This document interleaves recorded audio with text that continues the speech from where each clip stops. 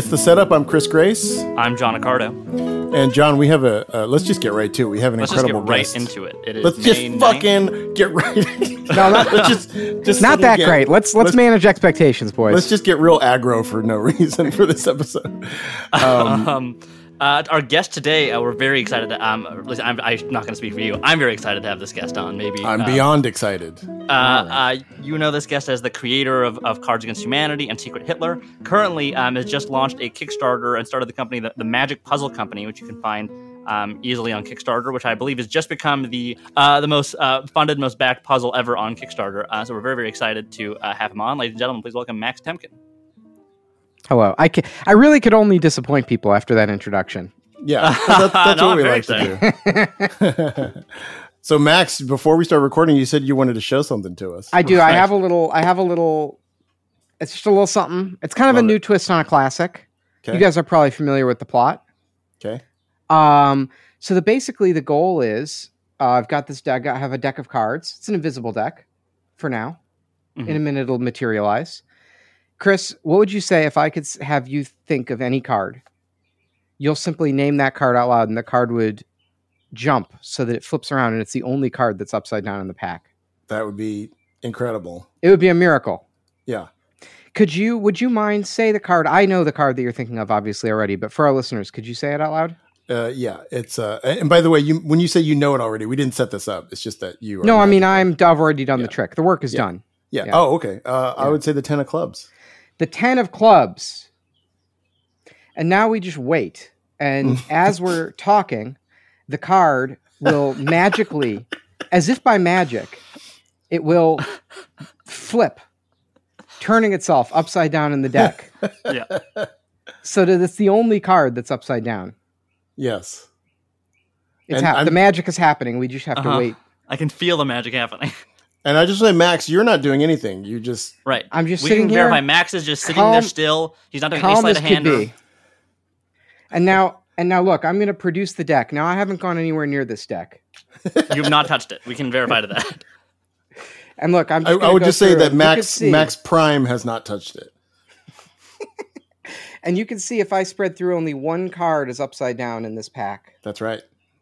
And that card is the 10 of clubs. Wow. Wow. Pretty incredible. That actually was incredible. in a way that no one listening to this will understand. Max, do you want to share that, or do you want to just leave it? I really think it's probably too. I just came up with it this morning, but I think it's too stupid to. I don't know what to say about it, other than I thought it would be a funny gag. I actually have a pitch for you. Yes. What if you have 52 of those available to you? Oh, like an index of decks? No, an index of videos. Right. Oh, fuck. Yeah. That's probably more time than I want to spend filming that, right. To be honest. Yes. Anybody listening, message us and we'll tell you what happened. If you're really curious. You know, that would fool Jordan, though, so I might do it. Yeah. If I had 52 videos, it would fool Jordan.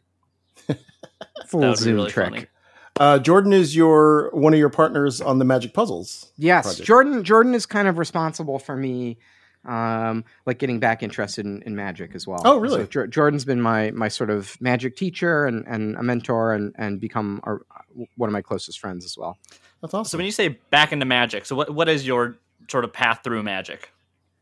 Well, I think like a lot of people, like a lot of nerds at least, I was really interested in Magic when I was a kid. So I had, when I was a kid, the stuff that I thought was the coolest in the world was the Mark Ducati Magic Works stuff. So I had some of the talking Magic Works. I had do you guys know what the hell I'm talking about? I'm sure John I know Mark Ducati. I don't know that particular. Oh product man, or that. Maybe I'll perform it for you at the end of the podcast. I have some of them still, but they're toys, and then you would do these amazing magic tricks. They were sort of Tenyo, like stage illusions, but for as a plastic thing, and there were these electronic talking ones that were just really, really super clever. So I used to do that, and I would do like, I'd take like a mouth coil to school and like get in trouble, and that kind of nothing like amazing. And then, I don't know. I just sort of got, at some point, I just wasn't that interested in magic. I lost the interest. I had like a magic themed. For my bar mitzvah, my parents were like, "What do you want to do?" And I was like, "I just want to have magicians." And so my parents got my dad somehow got Matt King to come out and do my bar mitzvah. So that was my I didn't. There was no bar mitzvah. The bar mitzvah was just we rented like a community theater, and Matt King did a show. And then there was Eugene Berger was there, and a bunch of other folks who were in Chicago. And it was the best. It was exactly what I wanted. At this time, who exactly was Matt King at this time? Because so I knew Matt him from. So I knew him from Matt King's School of Magic from World's Greatest Magic. That's why I thought he was, the coolest guy in the world. Right. It's funny because when I had my wedding, 3 years ago, I actually wanted to have just only like a bunch of magicians be the entertainers. But Zabrecki was not available, but John did it. I was available. Yeah, me and Zabrecki, as it turns out, did not have the same busy schedule. But I don't know. And then when I was like 13, sometime after that, I think I just got interested in girls and stopped being interested in magic. Right. And then when I turned 30, I stopped being interested in girls and I got interested in magic again. Yeah, it's one or the other. It's like Lady Hawk. Yeah. I find that this definitely what happened to me when I was 15 and really got into magic and kind of stuck with it. As I feel like you need some kind of, maybe not for all kids, but for most kids, you need some kind of infrastructure by which to keep you going. Like I was starting high school, I didn't have any friends, and that kind of became my way of making some friends. And then my dad, who did it as a hobby, had like some Card College books, some Card College Light, and some like Michael Amar, Easy to Master Card Miracle books. And then, of course, being in LA, there's just so many resources. But I think without that some of those resources early on, I wouldn't have stuck with it, and I would have been the same as everybody else who, does it for a few months and really loves magic. I had magicians at my birthday party and then kind of forgets about it. I think at some point, as a kid or a teenager, you need something to sort of keep you in it. Otherwise, you sort of eventually put it down. I never really, it's interesting. I never like had a magic teacher or anything. I just sort of went to the magic store and like bought, dealer items and learned to do them. And that was sort of the end of that. And then, that can only, I think that has sort of there's only so far you can go with that. Absolutely. Especially at a certain age, because the quality of some of that stuff that you're buying when you're young enough to be able to handle and appreciate it is really sometimes not that high. But now I have magic like Galaxy Brain, because now I've been back at it like really intensely for a couple of years, and now I've come back around full circle, and I have like Magic Galaxy Brain, and I know that like some like honestly, you just bring a Tenyo trick to the bar and like show it to people, and you're like, right, this is like a toy from Japan. I'll often tell people I don't know how this works. It just goes. Mm-hmm. I love the one where you put the key through the quarter. Yes, I didn't know that one. Zone Infinity, I think it's called. Mm-hmm. I mean, come on. Like, that's better than, showing your friends a gambling routine at the bar or something. You're just like, here, you play with it. Yeah. Yeah, anything is better than anyone showing anyone a gambling routine. That's just my opinion. Well, you haven't seen me. I do it just like Darwin Ortiz, so it's very engaging when I do it. Oh boy. See, I don't know enough about this to understand what that joke was. I do. He's a cool guy, and and it would be cool to do his act at the bar. Right. What's it been like? Have you actually has it been formal in terms of taking lessons as an adult, or and what's that been like? Yeah, basically the deal. It's funny. I don't know how much in depth you want to get with this, but I met Jordan at this like convention, and at Gen Con, where he was helping Alon from Exploding Kittens make. Have you guys had Jordan on, by the way? We have not yet. No.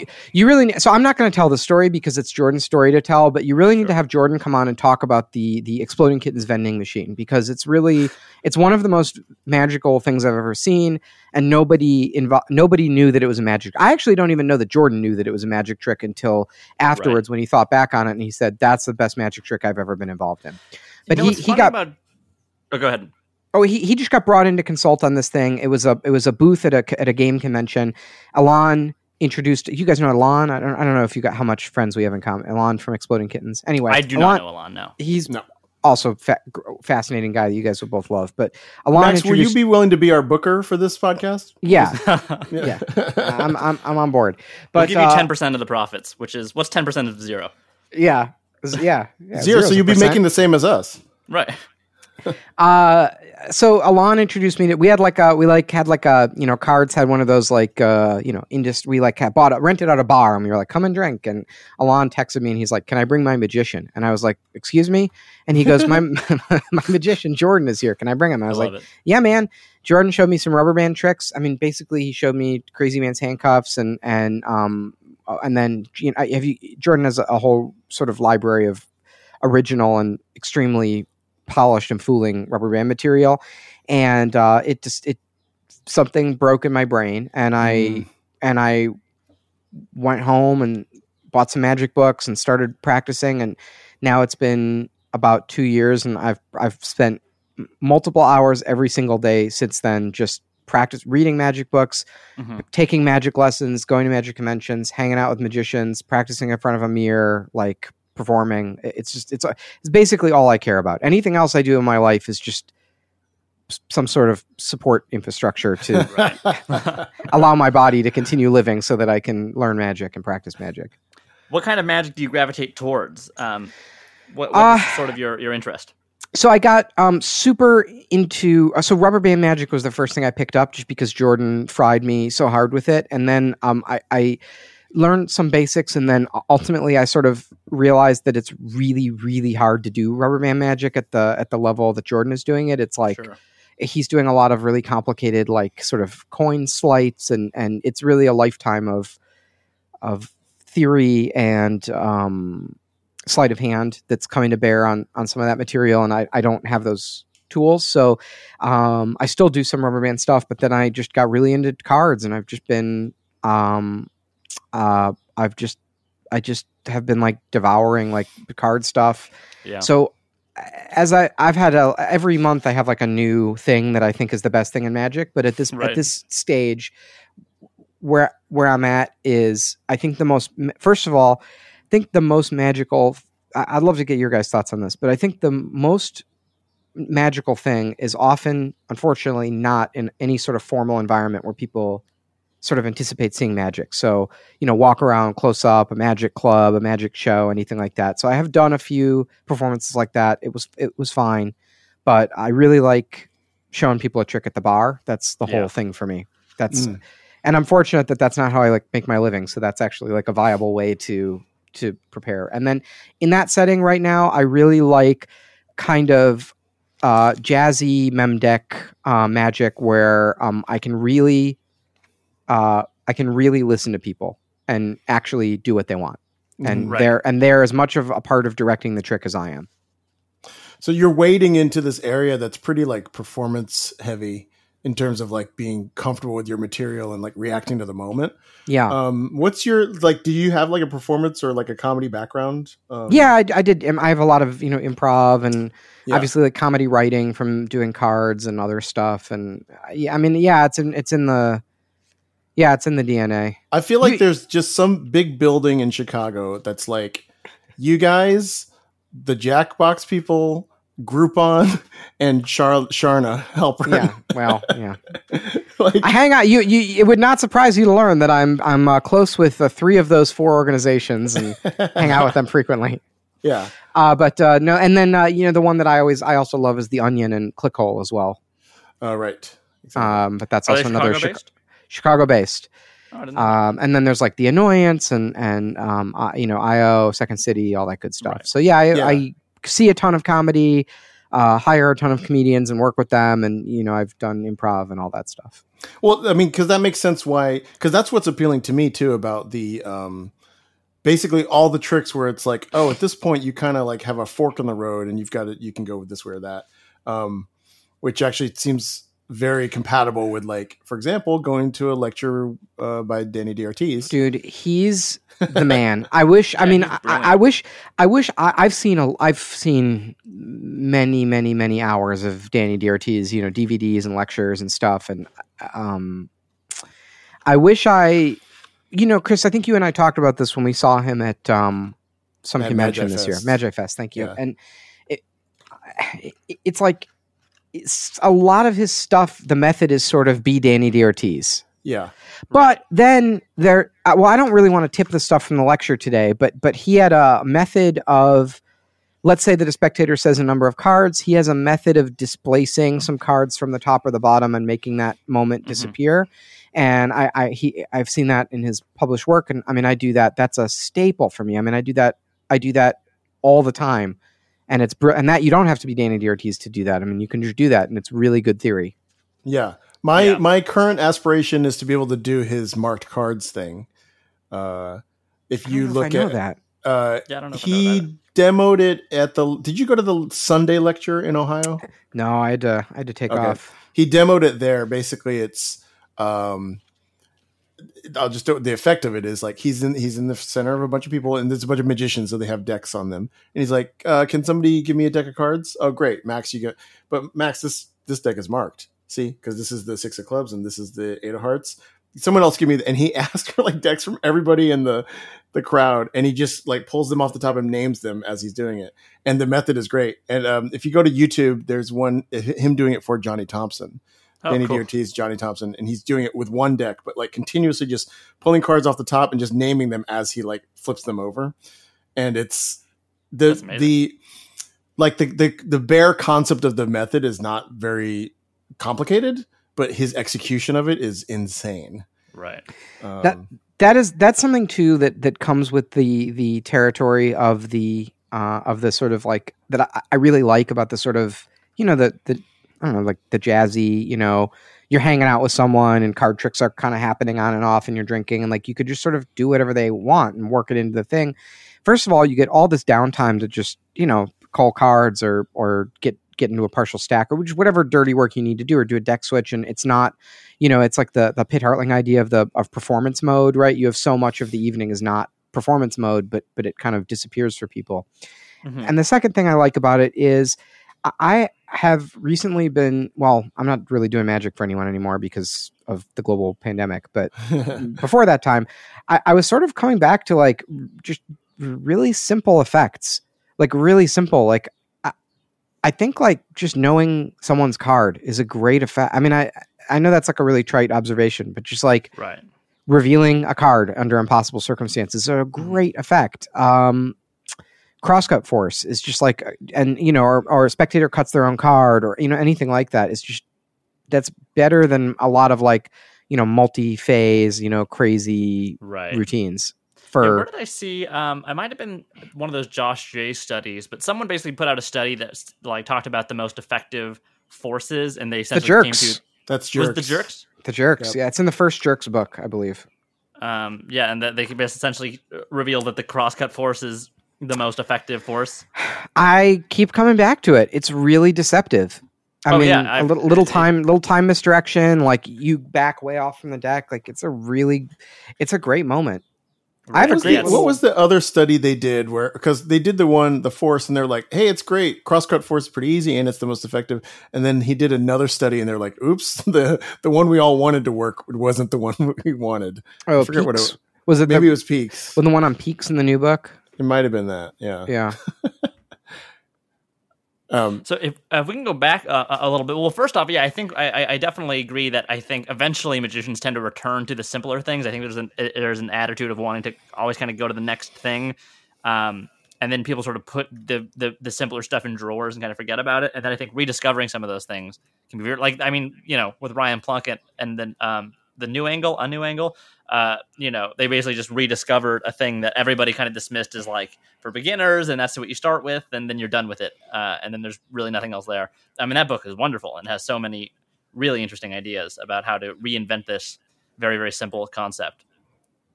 His new book's out or is about to come out, by the way. Yeah, it's out. It's great. It's solid. Really good. Yeah. Oh, great. There's an effect in there called Ace on Top, and I can just already see that that's gonna be like in everyone's repertoire for the next, you know, it's gonna be a very. Is that what that's the Ace through 5? Yeah, yeah. I saw a video of it on maybe Vanishing Ink, and it was good. It was really good. It's a really solid trick. Mm-hmm. So Max, you met Jordan through this, like where your friend brought his favorite magician, and then how did you get connected to Simon? Well, Jordan and Simon have sort of a collaboration or a partnership. I mean, they design magic together, and They've done sort of consulting work together. So basically, as soon as I came to LA to hang out with Jordan, and we went to the castle and started meeting magic people, Simon was just one of the first people Jordan introduced me to. And there was a moment in the there was a moment where the first time we went to the castle, and going to the you guys are hang out at the castle, right? Mm-hmm. I mean, John is a member, and I'm a 2-time failed auditioner. No kidding, really? Oh yeah. Oh, we got to. Can we come back to that in a second? Yeah. Oh, sure. Okay. All right. The castle. I spent my whole life as a fan of magic. Hearing about the world famous Magic Castle in Hollywood, California, and then if you just imagine it's a secret clubhouse for magicians to hang out and share their secrets, you start to form a picture of what it is. Uh-huh. And also, a magician is very cool. One magician is awesome. They're very they're entertaining, they're funny, they have all this knowledge. Something about a lot of magicians, especially hanging out at the castle, not very cool. I don't know what to say. I don't know what to say. I hope that's not but it was sort of, I don't know. It wasn't what there were parts of it that were like amazing. I loved the shows and stuff. And then there was just like, I don't know, a bunch of like old men who were sort of grumpy, who were sort of, moping around. And I was like, well, this is not how it was in my imagination. Right. The magical clubhouse for magicians. And I asked Robert Ramirez and I have always joked about what you would call a group of magicians, and the name I've settled on is a virgin of magicians. Yeah, it's a little bit of that. I was going to say a disappointment of magicians. It's just I don't know. I was like, I had this moment of like, I was like, I thought this would be it. I thought this is where all the cool artists would get together to talk about magic. And I did not see that when I went there. And Jordan and Simon and I were sort of sitting in that little makeshift theater right when you go down the stairs by the piano room, and just kind of talking and hanging out. And I was like, I thought this was it. I thought this is where you'd come and where all the magicians would hang out and talk about their art and stuff. Where is that happening? Who are those people? Where is that? Is it online? Do they have like a Slack? Like, is it like a club? Like, what am I looking for here? And Jordan was like pointed at the room at the three of us, and he's like, this is it pretty much. There's a few more guys out there, and he's exaggerating a little bit, but that kind of is the case, right? Like I've met, magic's a big hobby, and I've met, it's I haven't met as many people who are like, how would I put it, like doing original cool art, or even that's what they aspire to do. Less than you would want, right? So yeah, I don't know. Well, what Chris and I have talked about on this podcast before as well, and just privately, and I wonder what it's like in your experience in game design, is magic is a very weird thing because it is so many different kinds of things and perspectives and attitudes and genres and interests. It's so many things, but it's all sort of lumped into, quote, magic. So all of those people go to the Magic Castle, and then someone like you walks in and you're looking for the Simons and Jordan Golds, but there's 1,000 other types of categories that have attracted 1,000 other type of people, Yeah.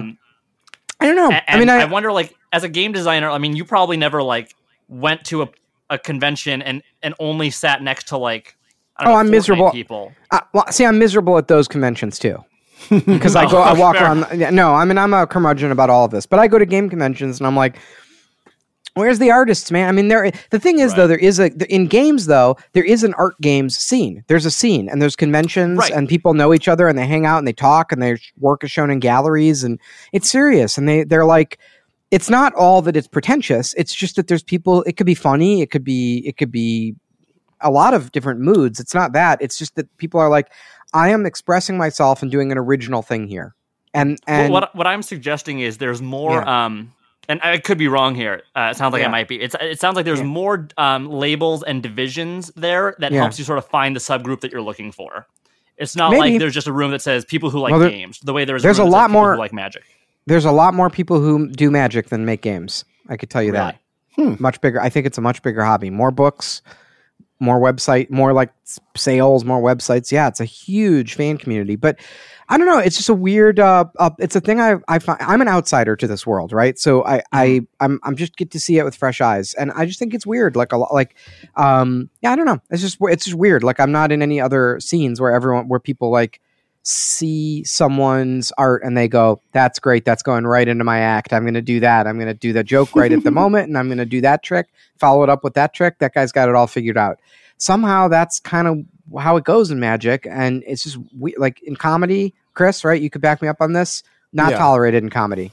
Yeah, I should tell you about this board game I invented called Hidden Mussolini that I'm about to play with. It's great. Well, it's a lot of fun. Well, and with Secret Hitler is derivative of coup resistance. Like there's a bunch of stuff. Avalon was the main influence that we were playing at that time, and you know, it's not that nothing is invented out of whole cloth. Like we saw something we liked and we started modifying it and making our own stuff. But then we crossed this threshold of like inventing new stuff. We had our own presentation for it, right? Of like theming it, giving it the historical theme. And anyway, it's just, it wouldn't be sort of acceptable in games or comedy or painting or anything else to just sort of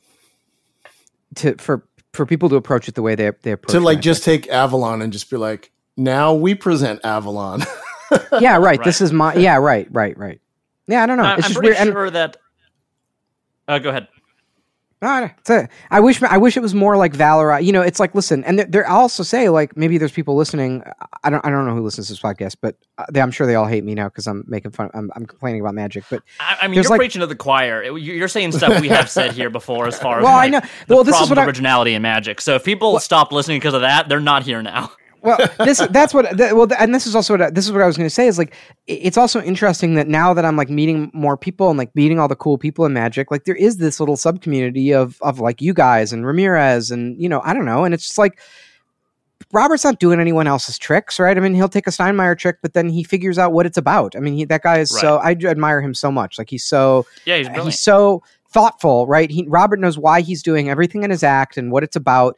And you know, John and Chris, I haven't seen you guys perform, but I know your reputations and you know, Chris, I know some of your writing and stuff. And yeah, it's a smaller group of people in magic who are who hold themselves to that standard, and that's it's always like a little thrill when you get to meet one of those people or get introduced to them. Absolutely. I think just, you know, anyone who regularly listens to this podcast has probably heard me say this 3 different times, but you might find it interesting, Max, is that I feel that the problem I've identified in magic, and I'm still always sort of working at this theory, is that because there is so much decent and good self-working magic, the barrier for entry becomes so low.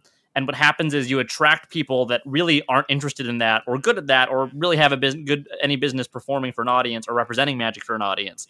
But there's an attractive quality of some very high level, effective, successful magic that doesn't require, you know, like stand-up comedy. You really have to die on stage a million times before you kind of get good. You really have to go through that grind in a way that you don't with magic. There's so much immediate gratification, which can be great. Like I said, I mean, for someone like me who was 15, that immediate gratification is how I got started. And you know, self-working tricks got me really interested, and then eventually the momentum was going and the ball started rolling, and I seeked out other things. But for a lot of people, you know, you can buy a color match or whatever, and now you're a magician.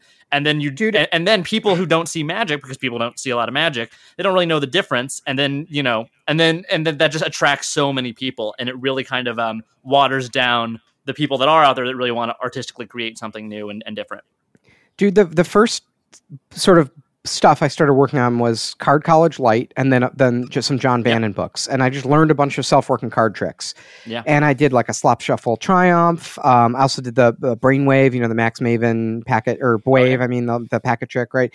And that was like the first stuff that went in my, you know, because I realized pretty early on I was like, I have to, in addition to like learning all the sleights and putting the practice in, I also just have to like go do magic tricks for people. I can't have a little panic attack every time I show someone a card trick, right? You have to build up a little comfort level with just performing. And so I just started doing that stuff. And then I went on this whole journey, and I've put my time in. Like, I know I have some sleights I'm really proud of, and I can do some complicated tricks deceptively and so on and so forth. And, you know, I've put the work in, but you know, over the quarantine, Jared Kopp put out a pamphlet of card magic. It's all it's 3 tricks that are like beginner card tricks with his presentation on them. Do you guys know what the hell? Do you guys know what I'm talking about? I've not seen it. No. It's it was a free download. It was a free download. Maybe we can find it and put it in the show notes because I can't remember what it was called. Yeah, for sure. But basically, it's the carnival trick. You know, the next card I turn over will be yours. It's a key card trick. Right. You guys know that? I think it's like the first trick in Royal Road, or Poker Player's Picnic, and then something else that's really. And it's like him putting his own routining on it, basically? Yeah, that's it. He does. I hope it's okay for me to say this, but it's a free download. But so Jared has a presentation of the key card trick where he turns it into a think stop trick, and I read it and I kind of had to like take a walk. I was like, this trick has been there. It was just like I threw it out. Like I saw it and I threw it on the ground. Right. And I read it and I got chills. I was like, that's a great fucking trick. It's a really good trick. And then I did it for my fiance, who's like sick of my shit and has seen all my stuff, and she can spot a false shuffle, and it's like it's a mess, right? Like I can't do anything for her. And I did that trick, and it destroyed her. She was like, how the hell? Yeah, so, I've caught myself a tendency. I don't know. So when you say. Forget. Well, and everyone does, right? Like, or he also has this fucking amazing. It's the John Wilson's presentation of the Poker Player Picnic. I mean, this book was awesome, but it just got me thinking of like I'm kind of coming full circle on these like ultra simple like, why not do that? It's the same for the spectator, right? It's like maybe it's better for them because you can be more present, right? And you don't have to handle the cards. There's actually a good video that's on the Brian Brushwood on his channel. I forgot which magician it was, where he just basically like burned him and Nate Staniforth and like 3 guys at once. And they in the video they explain the method, and he's like, yeah, it's in like in an old book from 1950 or whatever, just been like sitting there for you to use. John, did you end up taking that Nate Staniforth thing? I did. I bought it just the other day, and I haven't had a chance to like really sit down and watch it. But yeah, anyone listening, Nate Staniforth, who, you know what? Maybe I'll reach out to him, see if he wants to be on this podcast. Plug that. That'd be pretty interesting. Yeah, that'd be great. I'm just that's also people I want on this. That lecture was also recently reviewed on the Jerks. Oh, really? Yeah. Because like a 6-class course on making your magic more sort of mystifying. The theory is that you can entertain an audience and fool an audience at the same time without necessarily making them feel amazed. And it's sort of like kind of getting to that. That is sort of his goal, is really making your magic feel a bit more magical and mystifying than just necessarily entertaining or fooling. So I haven't really gotten into it yet. I don't know if maybe I'll think it's all bullshit. Who knows? Yeah, right. Well, right now, if you were a subscriber to the Jerks, he has this thing where you can send in a product of yours to review. Then he'll review it on the site, but with the caveat that he will say what he thinks is the worst thing about your product.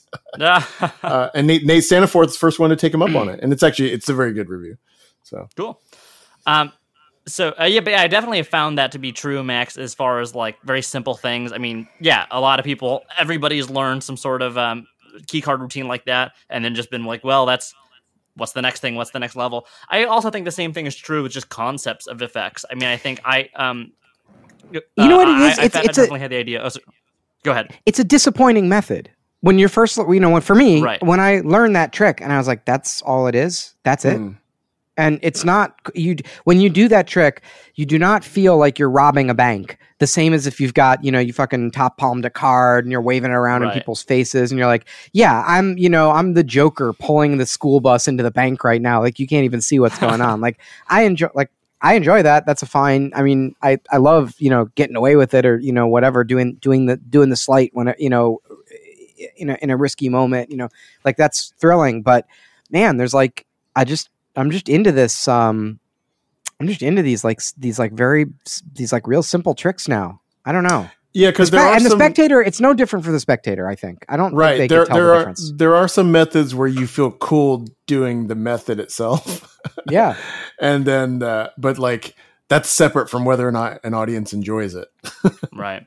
I've also, caught myself doing this, maybe out of insecurity, and I think I just have to call myself on my own bullshit. But I think sometimes the reason magicians do that is because when you watch somebody do something like that, part of you, I think maybe I'm just completely alone in this and I'm a total asshole, but part of you is like, oh, that's so easy. He didn't earn that. Like, I'm working way harder for this. Like, he hasn't worked hard for any of this. And sometimes that feeling is there, and, there's this sort of elitism to it.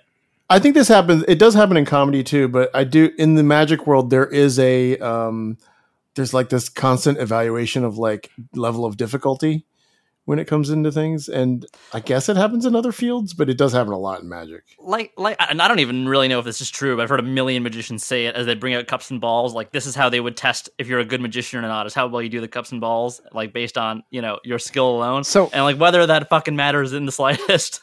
So okay, so I'm keeping my little pile of notes here. Can we talk? So I super want to talk about cups and balls because I just started learning cups and balls. Oh yeah, sure. And I love cups and balls. Okay. Cups and I would balls love to. Is great. I would love to get into cups and balls because I'm just like fully excited about it. But I also would love to hear Chris's story about applying for the castle, and then I have my own craziness about applying for the castle that I could tell you we could maybe chat about. Well, so I've auditioned twice, and I was in the process of scheduling my next audition and when this stuff happened. So like I auditioned, I want to say last June, and then again in October. In June, I had a trick that I created myself that completely just fucked up. And it had no recovery to it. And when I auditioned for my first audition, I basically wrote the script and kind of came up with like tricks on my own. Like, I was very proud of myself for being like completely original in all the things I did for that audition. And then of course one of them messed up. So then I went again in October, and I didn't. So you did a variety of different tricks for them. Yeah, I did. And one of them failed. The last effect was one with no out that failed. And they were just like, you can't be a member? That feedback, I think I've talked about this, but the feedback I got from that was not pleasant and almost made me quit magic entirely.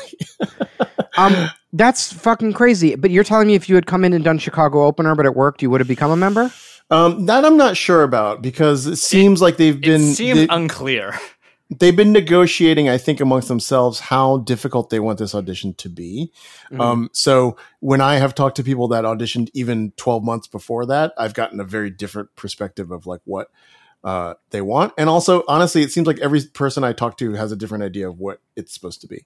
My understanding of the situation is that there's become a legitimate problem with people not being good performing there like casually once they become magician members.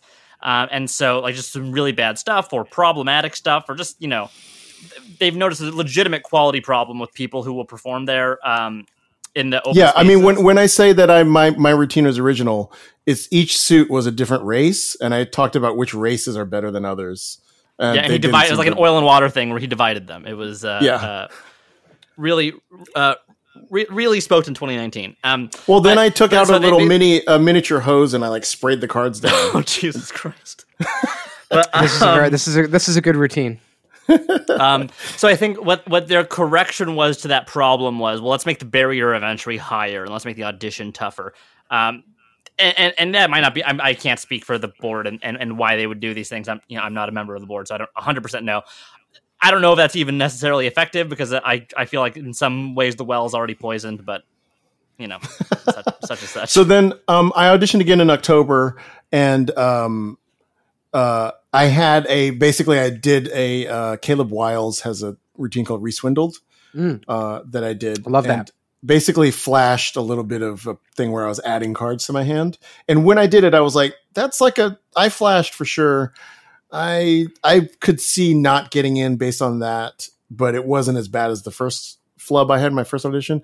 And basically the feedback for that one was great. Someone else wrote it and it was very constructive. And it was like, hey, here's some tangible things to work on. We did see this like addition of cards. Like the second round was like way more like, oh, cool. They're talking to me like they want me to do well next time and improve. Mm-hmm.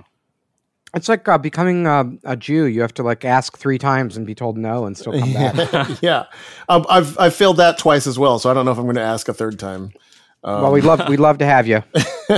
Well, now you're out of town, so you could, I think, submit a video, right? Yeah, so I could send a video of a performance and just get in, and they've basically told me as much. But Simon is on the audition committee, and Jordan, and I've asked them, or he used to be. I don't know. He said he was. Maybe he's lying. Oh. Take it up with Simon. He's not Australian either. But so I've asked them for a bunch of advice and, talk to other magician members. And, I think the vibe is, yes, I could do the out of town thing and mail in a video, but like if I really want to do it, I should go and audition. Right. That's like part of it. So, and to me, it's very serious because it's become a big thing in my head because, in magic, really, how much like validation do you ever get? Like what milestones are there? Right? It's just sort of, it's kind of it, right? Auditioning for the castle is like, that's kind of the credential. Is one of like the biggest, yet also most undefined things out there, But isn't it weird that it's such a big hobby and like that little pin from the castle is about as cool of a thing as you can achieve? Right. Absolutely. It's a big one. Well, it's the twin goals of this podcast. My goal is to get into the castle, and John's is to win FISM. So those are the two things. Now there probably won't be a FISM, so I don't feel bad about not being there. Hey, John, you did as well as anyone else this year. Yeah. Yeah. Technically you did as well as me and Max as well, so. That cuts both ways, and I'm fine with that. That'll help me sleep at night. I was going to do Eric Chien's color act, but he stole it from me. So, right. So anyway, I have it all. It's like built up in my head. Like I really want to go to LA, go for the audition and like nail it. And now basically everything I learn in magic, I'm like, yeah, when I nail that, that's the thing I can audition with. And then I just get and then it's like, okay, now the next thing, Right. So now it's the cups and balls. Honestly, it wouldn't be bad for you to do a solid cups and balls as part of it. I think that there is, I feel like when I did my first audition and it was all basically original things I wrote, I think that they have no way of knowing that. So they just think I like brought 3 shitty tricks, like they don't care that like my main interest in magic is in the creation side and in terms of like writing stuff and helping people with the routines and like directing John's show. I don't care that much about being a performer as a magician, like, or as like a professional performer. So all of my interest was about like writing this stuff. I was like so excited about like, ooh, I thought of this way to like do this method, but in a different way. But that's similar to what we've been talking about. Like audience doesn't really care about that. Like if the trick's mediocre, just because I came up with it doesn't really mean much. Yeah, I don't know, man. It scares the hell out of me. Like I think like I have like I feel like I'm like still have a lot of growth to do as a performer in front of whatever lay people or whatever my friends, and then I'll just go to the castle and I'll start the thing and I'll like open up the box of cards and my pants will fall down and I'll start crying. I will say I was extremely nervous at my audition, which I read a long time ago. If you come from improv comedy, there's a very common thing in improv that they use to sell like corporate things and stuff, which is like, hey, if you guys study improv and learn how to yes and get over your fear, like you can apply this to this corporate situation where you're in HR. That's why a lot of people who have taken $60,000 worth of improv classes are, Fortune 500 CEOs, high-powered lawyers, serving on clerking on the Supreme Court. Ruth Bader Ginsburg studied improv in Chicago. A lot of people don't know that. Yeah, that's right. Yeah. Yeah, but she's fucking short form. No. Yeah. Yeah, she did comedy sports. Yeah. Ruth Bader Ginsburg is like just fucking every single time they have a hearing, she's like, let's do party quirks. Zip. But I read this thing that actually they did a study where they showed that like, you cannot apply like experience or like comfort with fear across domains because they were like studying like skydivers. And we're like, well, skydivers shouldn't have a problem like public speaking. And like when I went to my audition, I was like, I've performed a lot on stage for people and I'm like as nervous as I've ever been for this audition. And then the second time was not as much, but I still was. Yeah, this is freaking me out, man. You're a better. Yeah, that's why you're a better magician than I am. So I. I don't know about that. But like, and the other thing that you may be running into that I ran into was every like 7 days, I was like, oh, this is like what you're saying, like this is the thing. But like my assembly of what the 4 or 5 effects was just kept on changing based on the flavor of what I was interested in at the time. There's definitely a little bit of that. But also like it is kind of motivational for me because like right now, like I'm during quarantine, I'm like trying to learn cups and balls. So I'm starting from zero, right? I never did this trick in my life. So I'm learning all fundamental cups and balls. And it is very, why would I do that? I'm like a grown adult. I like have a job. I don't know. And like, I don't super want to, I don't like love cups and balls. I mean, I'm starting to understand it and get really excited about it, but I didn't go into it going like, this is the dopest trick. And I just really want to take the cups and balls like out to the bar and do it for my friends. Like no, not really. I'm starting to get cups and balls brain a little bit, but, but part of the motivation is if I master this, that would be a dope trick to do to audition for the castle, to have a little, to do it really competently and then have a little original I think that would be very, very, very solid. Hey, John, since you do cups and balls quite well. Thank you. Who's like the best living cups and balls person? Oh God. I don't know. I don't know. There are also so many different kinds of cups and balls and like performances of it that it's hard to say. I'd have to think about that more. So I've seen the cups and balls like a lot, over my life, and even more recently now that I like go see magic all the time. And I find I haven't seen John's, so none of my complaints apply to you, John. But I find like a lot of times I find it really confusing to watch because I think magicians maybe they are moving too quickly, or they're just basically their sleights aren't correct. They're not choosing the right. They're not making good decisions for the purpose of clarity. And so I'm sitting in the audience and I'm going, wait, how many balls are there supposed to be at this point, and where are they supposed to be? I don't know where they're supposed to be, right? And so I'm and then I find my mind is like rebelling. I'm like, it's like I can't pay attention to this. Like this is too boring. Yeah, because you're usually just told anytime a cup is lifted, you're reminded that should not have been the case. That's kind of where the energy comes from. And I fall into that too. That's why something I was going to ask you, and we can talk about it with the cups and balls, is do you believe that good magic is good magic, or do you believe context is important? Because the way I see it is I do what I believe is a competent cups and balls. That being said, the Magic Castle being the Magic Castle and what that place is and represents is meant, I can't in good conscience ever do my cups and balls if I'm performing the close-up gallery, because I don't feel I have any kind of original take or unique spin that would justify or warrant my doing it there. I will do it, at Magic Bar, or I will do it, at a private show or something. But I think that when you get it, when you're a guest at the Magic Castle, I think you're told you're made to feel as if you're in hallowed ground.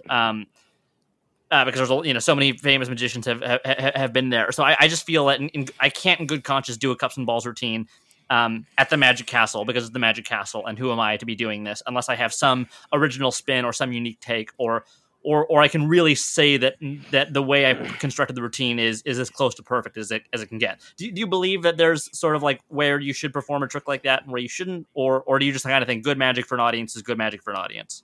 Oh, I think it's almost self-evident that the context is one of them. It's probably more important than almost any thing else in the right. Like you could do a mediocre trick in the right context and it's a miracle, and you could do a very strong trick in the wrong context and it's mundane. So context is the thing. I totally agree with you on cups and balls at the castle, but I mean, I'm not talking about also like doing a set at the castle. It's just for like an audition, but I think it's a nice way to be like, to me, what it communicates. And again, what I would the hope audition is a different context. Yeah, right. So what I would hope to communicate by learning over the next year or two, really putting my time in with the cups and balls, learning it, and then doing it in an audition, what I'd hope to communicate is basically just that of like, hey, I give a shit about this and I care about it, and I've taken the time to learn this thing. But to your question of who's the best person, I've seen the cups and balls a lot. I think a lot of times it's really confusing, and I kind of check out and I'm bored. And I've seen one person do it in person where I thought that it was real magic. It was profound and beautiful, and that was Jared Kopp's Cups and Balls. If you guys haven't ever seen that, that's a really special performance. I don't know what I have. That is actually not the first time recently that Jared Kopp's name is coming up on this podcast a lot from guests who keep. The other day, I don't know if you know Eddie Shu. He's based in LA. Really talented magician. Eddie Shu. Yeah. He doesn't do a whole lot of performing.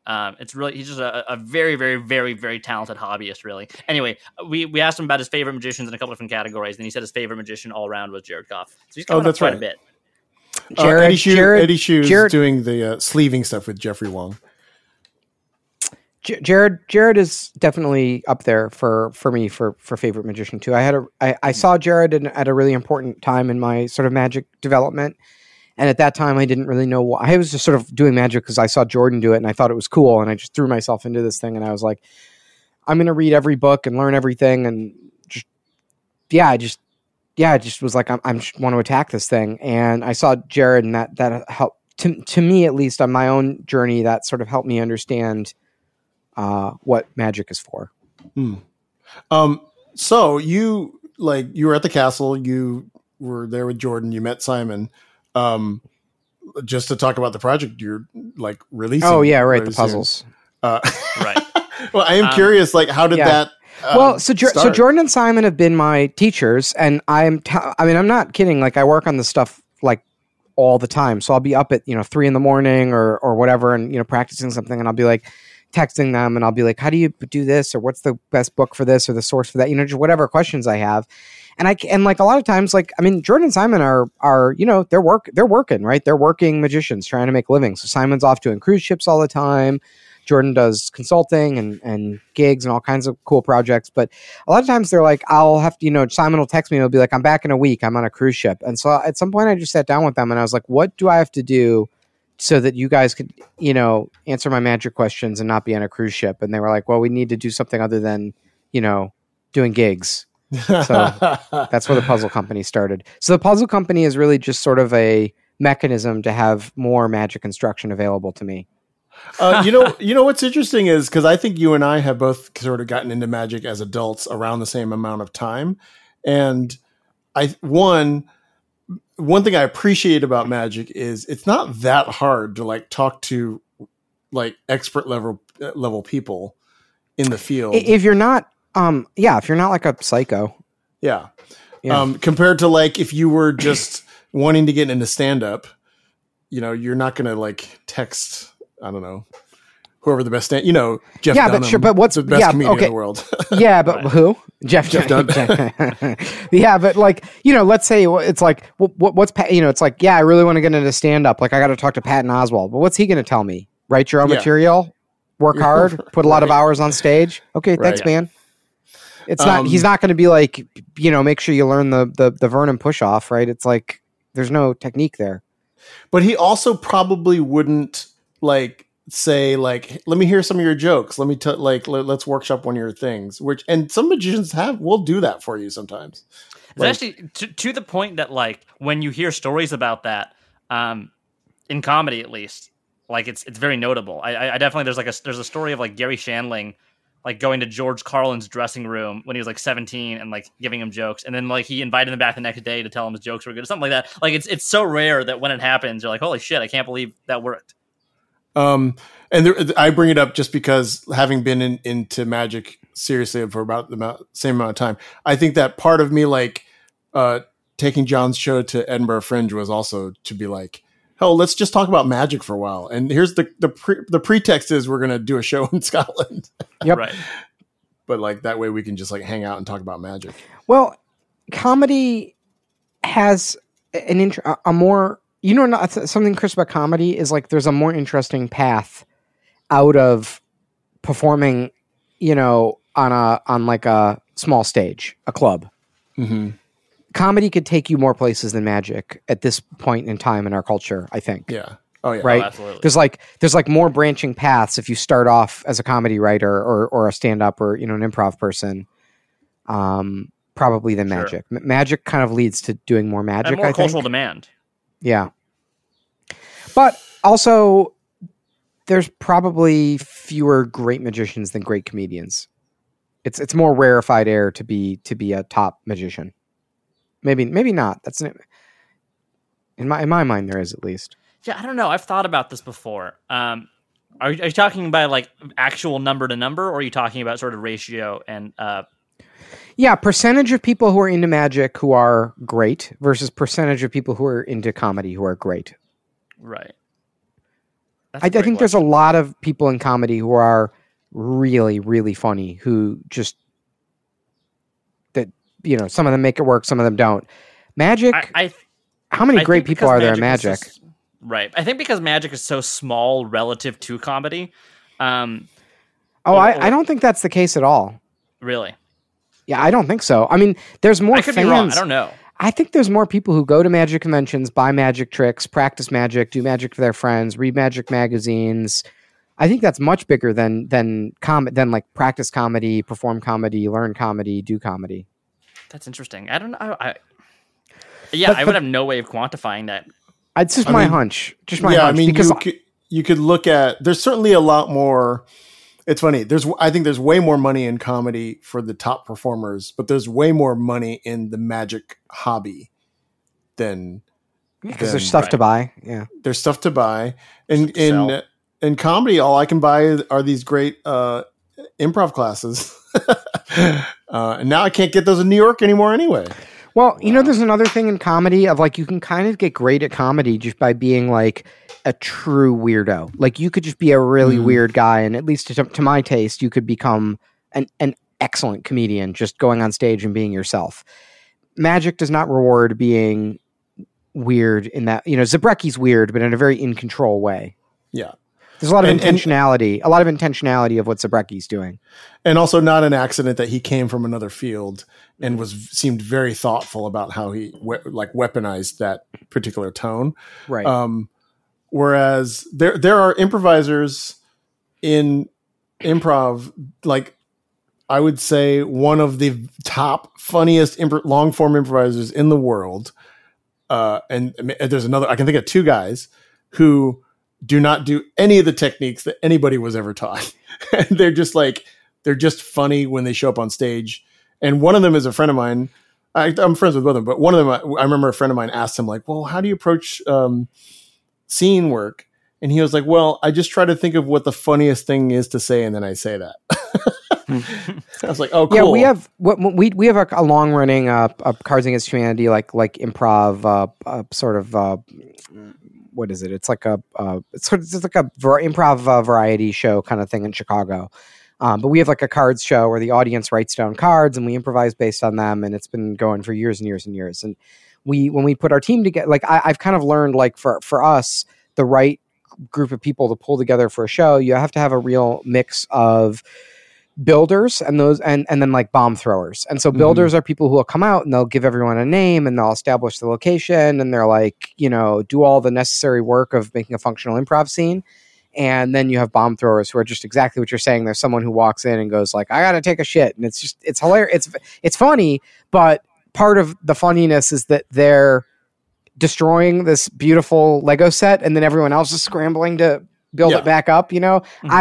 That's part of the game of the show I think that we're doing, but very fun. I love watching people, just frantically shoveling out of a bailing scene. One of the funniest improv Shakespeare shows that I ever saw, basically a long comedy show about all these different characters falling in love with another, and then another character that would have returned from to be set up finally with the girl that was the main character, and it's at a big party and they're announcing all the people as they come in. It's it's Lord Fauntleroy or whatever, and then it's this person, and it's all set up for this one person to reprise his character so that he can be reunited with the protagonist, and they fall in love and they introduce him, and then he just it's no one else is available to play this part. It has to be him. It has to be this character.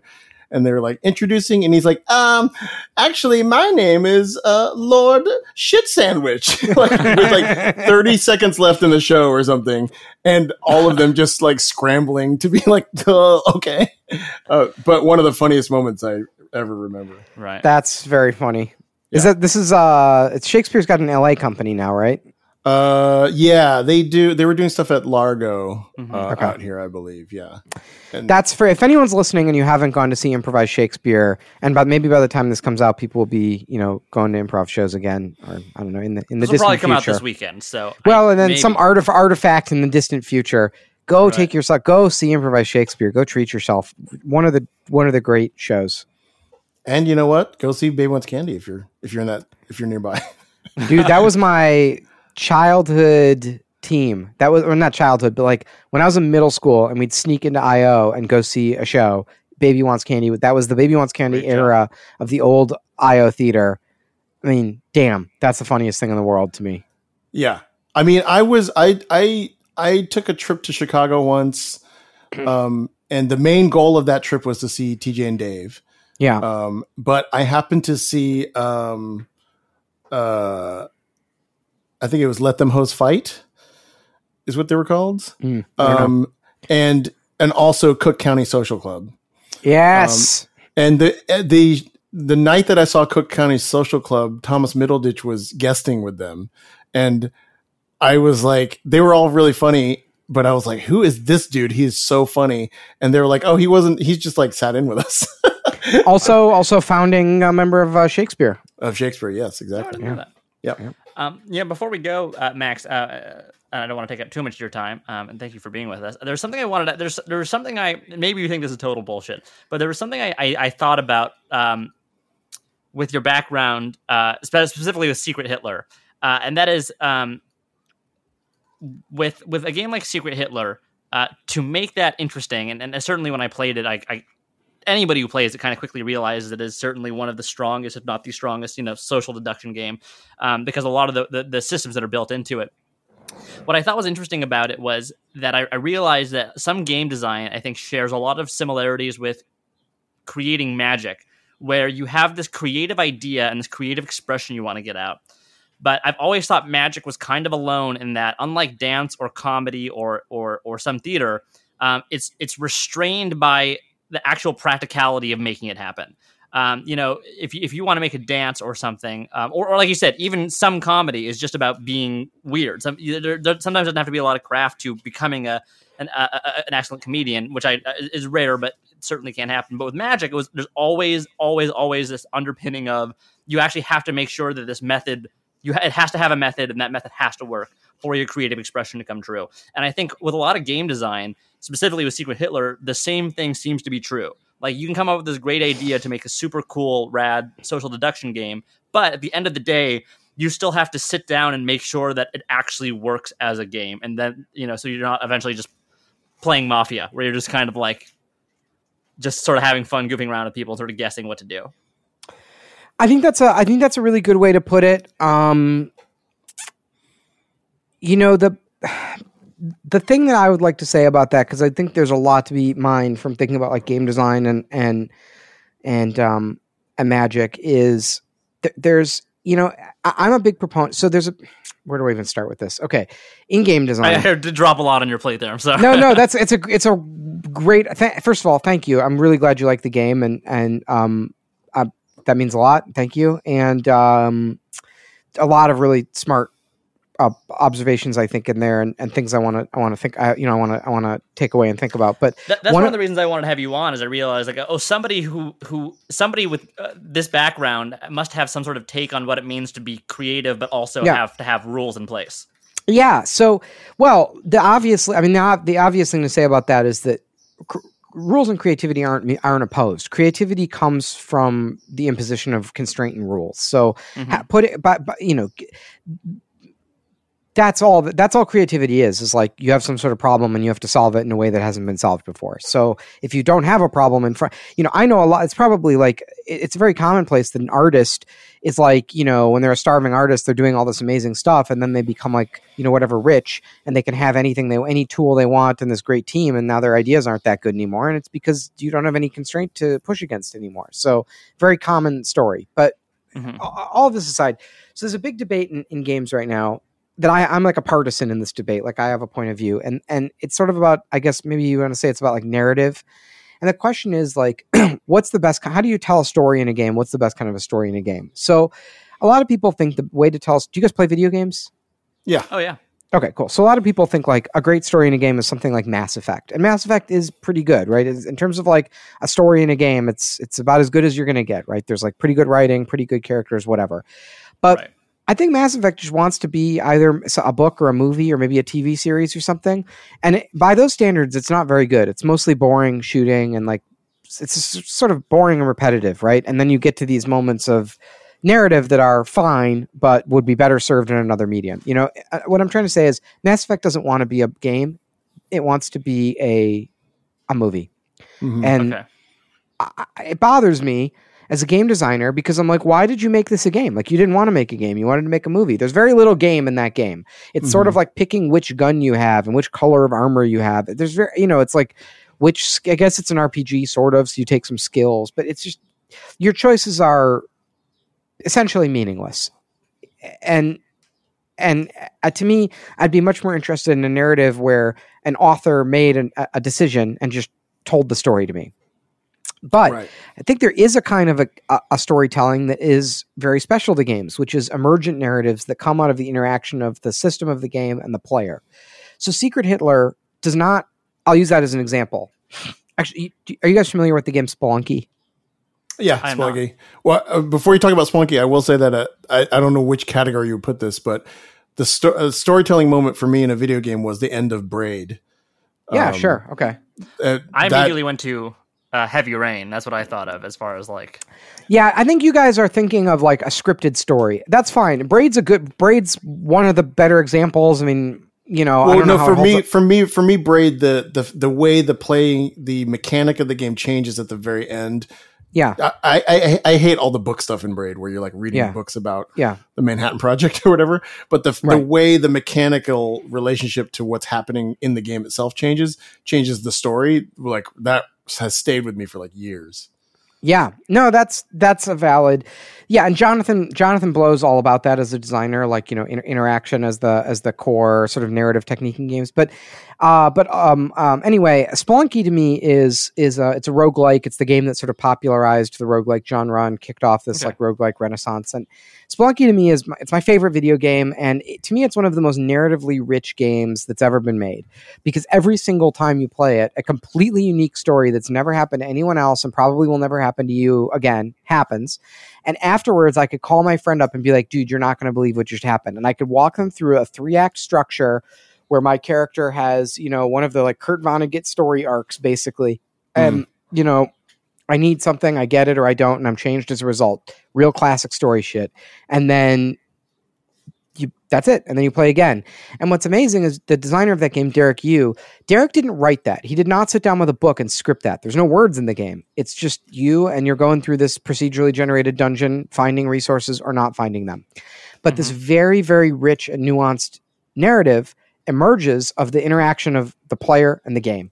And to me, when I look at that, I'm like, that's a game. That's a game that wants to be a game, and it is a game. That's a game that is all about the interaction. The interaction, the gamiest part of games is on full display there. That is like getting right into the nuclear reactor core of games in terms of it's super about that kind of interactivity.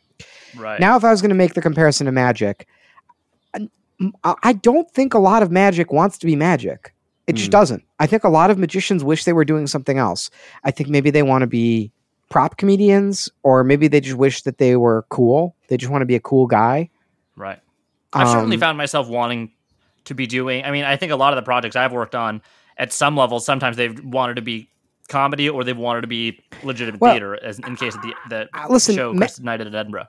I will say, because I'm sharing my opinion on this with you, but obviously Mass Effect is a much more commercially successful game than Spelunky. So it's not. Sure. I'm not saying what people want. I'm just saying artistically what gets me going. Yeah. Right. Very few people want magic to be magical, and I don't mean magical in the way of like you're fooled by a trick. I mean real magic. I've seen it. Maybe you guys have had an experience where you saw someone do real magic, but I've seen it. I know that it's out there, and there's not a lot of people pursuing that. But what are we doing here, guys? What are we doing? Why? Like, that's the whole thing, is to, that's what it should be about, is giving, is trying to find that. I don't know. I don't have any, it's not like games where I'm like, yeah, just do this style of game. Cause the style of thing I want doesn't exist. But there's some people, sometimes I see a moment in a show, I think we saw this Danny D. Ortiz lecture, right? Mm-hmm. There was some shit in that lecture that was not a trick. It was real magic, right? There was a point in that 100%. Lecture where, I mean, there's a point in that lecture where Danny was demonstrating a trick and he needs the spectator to say a number, and they say the number. That's all there is to it. It's like, you could say, well, there's some things he's doing to make them say the number here and there, but you know what? It's functionally indistinguishable from just having that power. Like, he basically, Danny D. Ortiz basically has the power to make someone think of a number and say it out loud. Mm-hmm. And then they don't know that. Yeah, we were on a text chain and somebody made a joke about inception, like incepting the number into their head, and that's not entirely that's kind of what he was doing. I mean, you could equivocate and say, oh wow, there's really a method and he's doing this and that to make it. But sure, man. But then it's like, what do you want? Like, that's we have the laws of physics we have. So within that, this is as good as it gets, guys. That's it. And that was a great moment in that lecture. Because to me, I was like, he's beyond a trick. We're not talking about a trick anymore. He can he could just do that. That's very cool. That's very cool. So basically, any sufficiently advanced form of Danny D. Ortiz is indistinguishable from magic. I mean, what I think is, I saw interesting about Danny D. Ortiz. Yeah, go ahead. Well, or just to give you another example, right? I was watching this like Aaron Fisher lecture the other day, and he said something that blew my mind, which is, he was talking about the pass, and Aaron's known for having just a devastatingly good pass, right? He's like, I don't know, he's like the pass guy. I think he's like written about it. I didn't know that. I knew he was well known as a very, very high level sleight of hand performer, but I believe he's got the rep as because he got some questions about, can you talk about the pass? And what Aaron said about the pass is, he's like, I am really good at the pass and I'm known for it and I can do it as invisibly as anyone.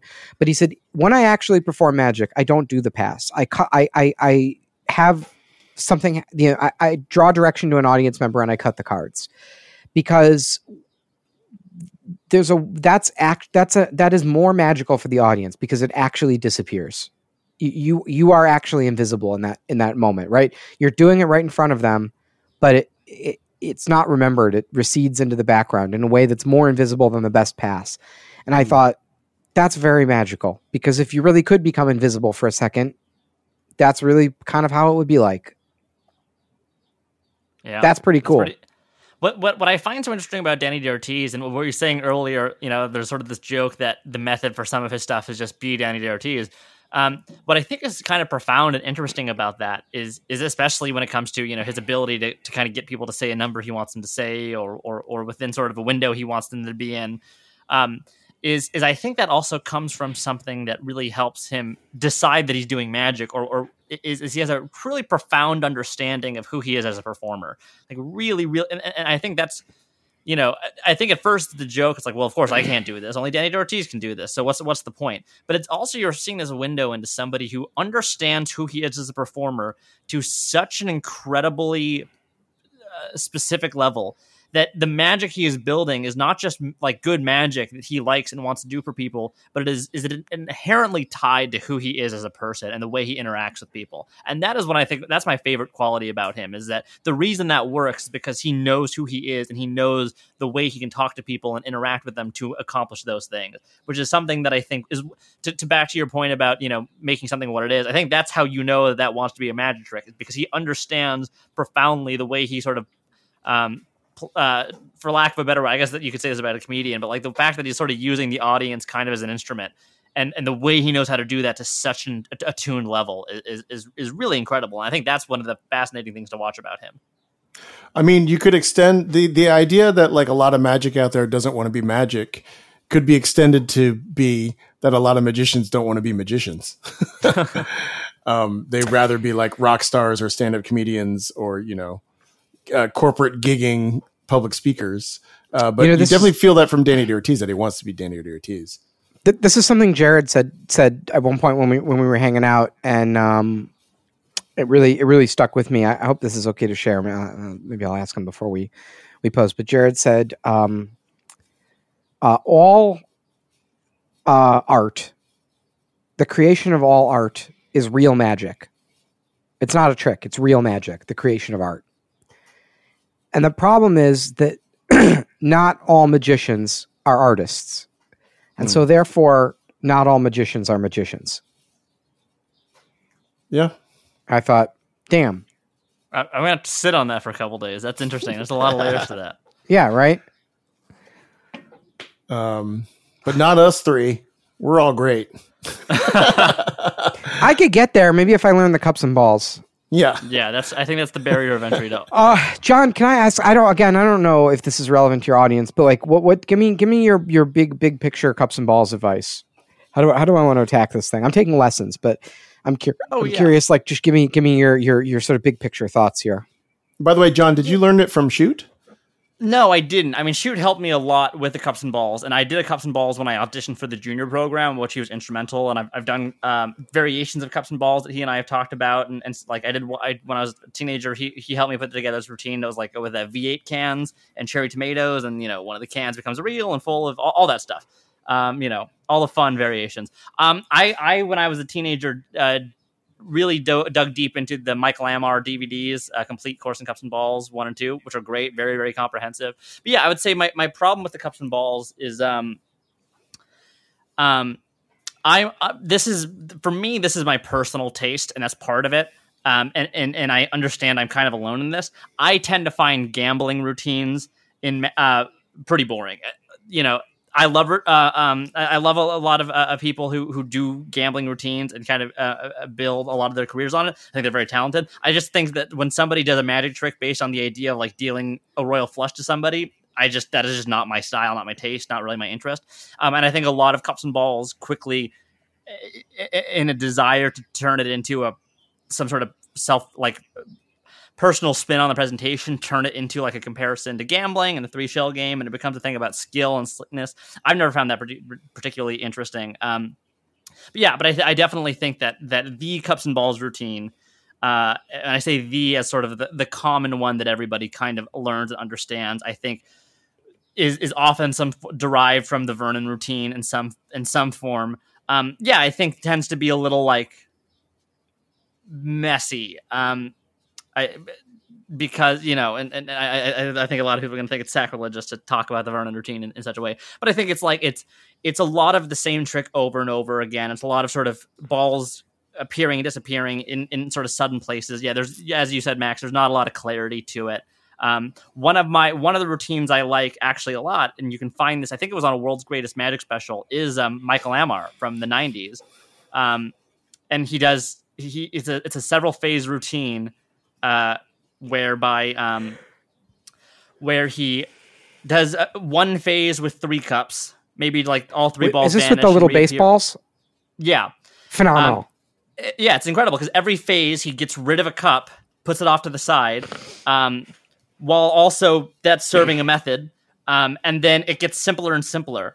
One of my favorite books in Magic right now is the Morgan and West book, Parlor Tricks. It's wonderful.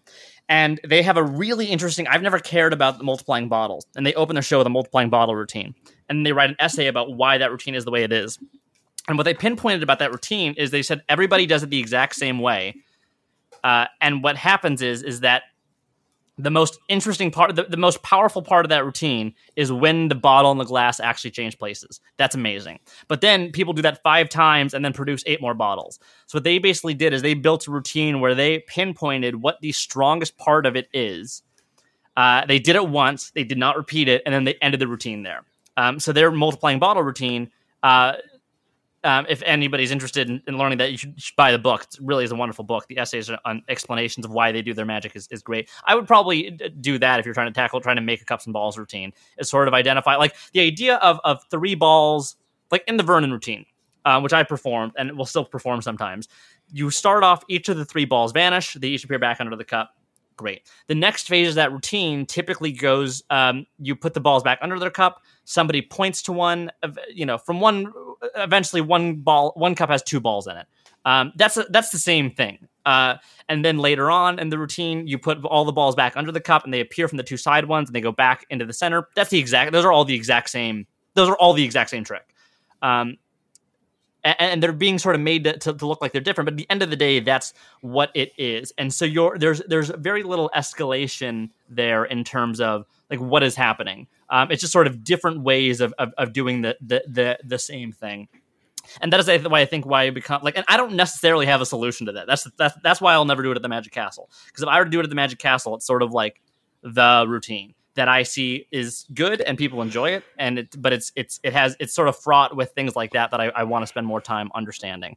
So I would say that is it. Is like identify what you like about it, what you want to, I think if it went more slowly and clearly, so that and that includes like the sleights have to be like, it's a minimal. It's kind of, in a way, it's a sort of a minimalist trick. So it's like anything else that's minimalist. Like when you have very little, like food, right? When there's not a lot on the plate, you cannot hide a mistake. Like everything's got to be perfect. And I think like if the sleights, if you flash and your hands are weird and people do weird things with the cups and they move weird, it's like you go, I don't believe that cup is empty. Like you just don't. And it looks, and you're like, you could sort of get this feeling in your bones of there's more balls than there should be. So I think there's for me, I think that part of it comes from just like executing correctly, part of what I like when I see it done correctly. And part of it is also like, this is also another comedy thing of like, people do it too long. They do the cups and balls until you're sick of it and you don't want to see it anymore. And what they should be doing is they should be doing not enough cups and balls. You should do cups and balls where people are like, I would love to see one more phase. And then you don't do that. Instead, what they do is they do one too many phase and they go, I'm glad it's over now. Yeah. Yeah, I think that's a great point, and it's also so telling of that routine that like one of the more interesting kind of famous routines of it is the Penn and Teller routine that lean into the complexity of it to such a degree that they go, this is so complicated in its execution that we can show you exactly how it works, and it's still going to be too complicated for you to understand and follow. Which I think is why that routine is so clever. It's like this is so complicated and difficult to follow that the idea that a large tinfoil ball and a baseball and a potato appearing under that cup will still fool you even when you're watching it happen. I gotta say, I love that Johnny Ace Palmer one. Just get some little chickadees and end it with that. That's the one I love. I think there is something though to be said about. Like that routine succeeds just because the nature of getting baby chicks under a cup to an audience is so impossible that at some point, like if the presentation seems has any problems to it that we've talked about, like at some point, a level of impossibility becomes so high, the perceived level of impossibility becomes so high for an audience that it essentially eclipses any other issue. Like a routine that isn't that funny, that it has incredible magic in it, eclipses the fact that the person maybe wasn't that funny. Or, somebody, this is, I'm careful how I put this here, but someone like David Williamson, who's this incredibly brilliant performer, can do like a pretty average magic trick. But because of how incredibly entertaining it was, it sort of eclipses that as well. And so I think it's about understanding maybe your intent and what you're trying to do and trying to get out of that. Yeah.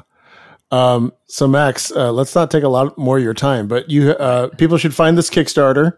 Right. Yeah. You just start Magic Puzzles. It seems really cool from the trailer that I saw. I bought all 3 or 2 thanks, or however man. many it is. I do have one. I do have a prototype that was wonderful. So I have I know it's different now, but I do have a little bit of experience to say that this is a really, really interesting thing. Is there anything you'd like to say about the Magic Puzzle Company for people to know? If anything, they'll figure it out. Great. If you like puzzles, go and get a puzzle. Or if you don't like them, don't. Yeah. fair enough. Yeah, and let's check in with you later in the year, see how your Cups and Balls is going, and we'll see if I actually got into the castle. And dude, good luck with that. I sort of can't. It's like amazing to me that it's amazing to me that you're on edition number 3. Now I feel like I'm gonna. Well, I can send you I can send you my video, and you'll see why I failed. It's like I'd love to, dude. I'd love to see it. Oh yeah, it's embarrassing. So like. Yeah, it's excruciating for me to watch, but I'm happy to have you look at it. And then we'll check in to see if John has won FISM in a couple months. Right. Yeah, that'll be that'll yeah. Let's definitely raise our expectations there. John, what are you doing? What are you doing during the this whole shutdown? Are you teaching or doing Zoom shows or just nothing? Not at the moment. No, I haven't really done anything like that. My approach to a lot of these things is I definitely feel like I have to have some and some sort of original take to these things. I don't necessarily feel like I have a lot to offer as far as instruction goes or like directing goes. I think there are people more talented than myself doing that. So I've just sort of yet to find like what I've been thinking a lot. I've been writing quite a bit. I just haven't had a lot of vision for like, what is the Zoom show? Like, what is that missing? What is the live stream missing right now that I could bring? Or what is Magic Instruction missing that sort of I could bring? And I'm still sort of figuring that out. And that also tends to be how I approach the production of any kind of material that I'm working on. Is I go like, what is this working on, or what is this missing John, that I can? That's why you're a great. That's why you're great at Magic. Some of my favorite routines I've done over the last year in shows, and like the one I did with Robert Ramirez and the Peller, and we did our 2-person show there, was having a trick for a while and just going like, yeah, but everybody did why. The shorthand I use is that if somebody sort of plucked me out and put it in a different performer, would they be getting a different experience? And until the answer is yes, for some very, very clear reason to me, I kind of can't. I just kind of don't want. I have no interest or excitement in doing that. Like with a cut and restored silk that I did for that show with Robert, until I finally had a premise for it that I was excited about and made it an interesting performance, I just had no excitement to do it. So the same thing is true. Like, so many people are doing great and interesting Zoom shows and stuff, and some of them are terrible and some of them are great. Same thing, people are teaching and instructing and doing all kinds of things. And I just don't have a lot of I don't have a vision yet for like what my thing is, what my corner of that market is. So I haven't really done a whole lot of that with that yet. So until I have an idea. All right, guys. This was a ton of fun, but I have to go. It's been I'm supposed to go call. Thank you so much. No problem. I'm supposed to go. I'm supposed to go call my mom for Mother's Day. So sure. Oh, okay. She's more important. Where can the people find you if they want to follow you, follow what you're working on or what you're up to, other than Magic Puzzle Company on Kickstarter? I don't recommend that. Fair. All right, thanks you guys. We're going to be putting this out. Go check out the Kickstarter, and we'll see you next time. I believe our next episode we have an interview with Shoot Ogawa. So please come back and check that out. Shit! Yeah. Wow. Yeah. Okay. We well, recorded him just the other day. Thank God I went before Shoot.